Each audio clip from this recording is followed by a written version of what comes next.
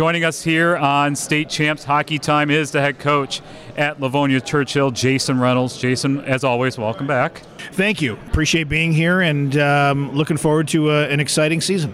We're obviously here at KLA Media Day. A couple years ago, we were supposed to all meet, and there was a snowstorm. Last year, we did meet. It was via our computers through Zoom.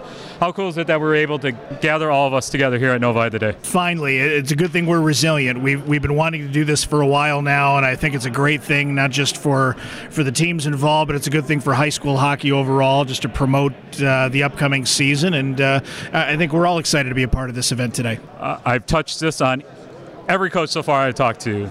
KLA is known as being one of the toughest conferences in the state of Michigan. Obviously, the MIHL has something to say about that. The teams up north with Calumet, Houghton, and Hancock have a say as well. Why the KLA is one of the toughest in the state, because obviously from top to bottom, you can't take a night off in this league. No, you certainly can't, and I think we all collectively anticipate that year over year.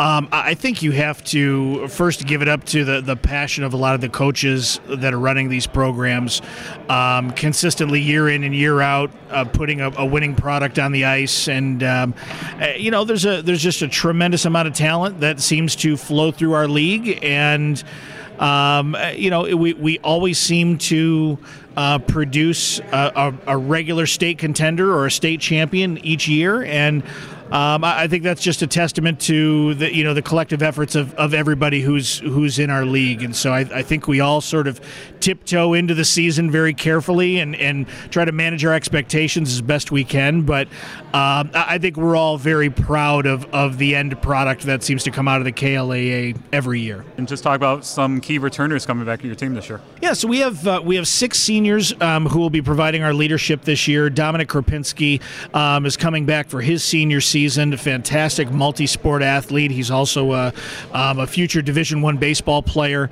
in college, but he'll be back for his senior season. He's been our leading goal scorer over the last couple of years. We have fantastic leadership from Nicholas LeBeau, who's been a 4-year varsity player for Livonia Churchill. Just a first guy on the ice, last one out of the rink type of guy.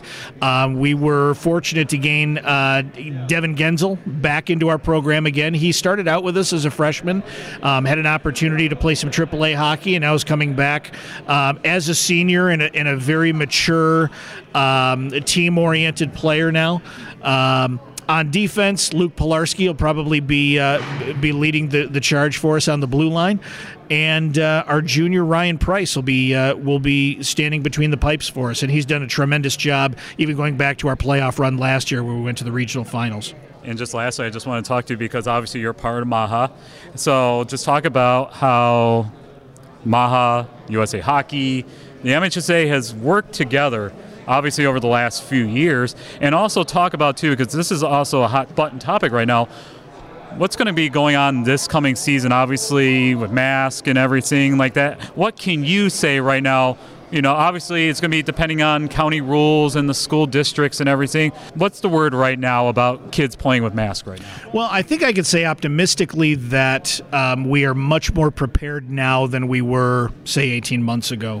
Needless to say, when a pandemic of that kind rolls through, there was no manual for any of that, whether you were a part of MAHA or the MHSAA, USA Hockey, or any of those governing bodies. But I think the good thing that we all agreed to do was collectively going to come together to do our best to try to put the best risk mitigation strategies together for all of our participants, regardless of what governing body you were serving at that time. And so I think we've all developed a great collective partnership together to make sure that our participants, families, spectators, everybody who's at the rink has a safe, enjoyable time. And I think it's really enhanced all of our relationships. And so I think moving forward, I think we're going to continue to stay in contact and make sure that like I said, we're putting the best rink protocols in place to keep our seasons going. And I think we're optimistic for the future, but we certainly can't let our guard down just yet.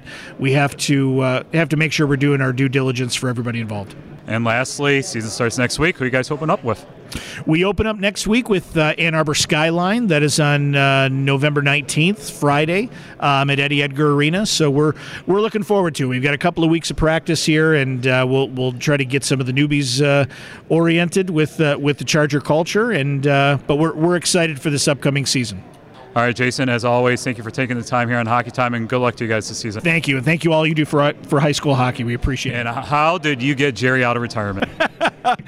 Jerry has been a great friend of mine, and I had a feeling that when he stepped away a couple of years ago, lucky for him, before COVID came out.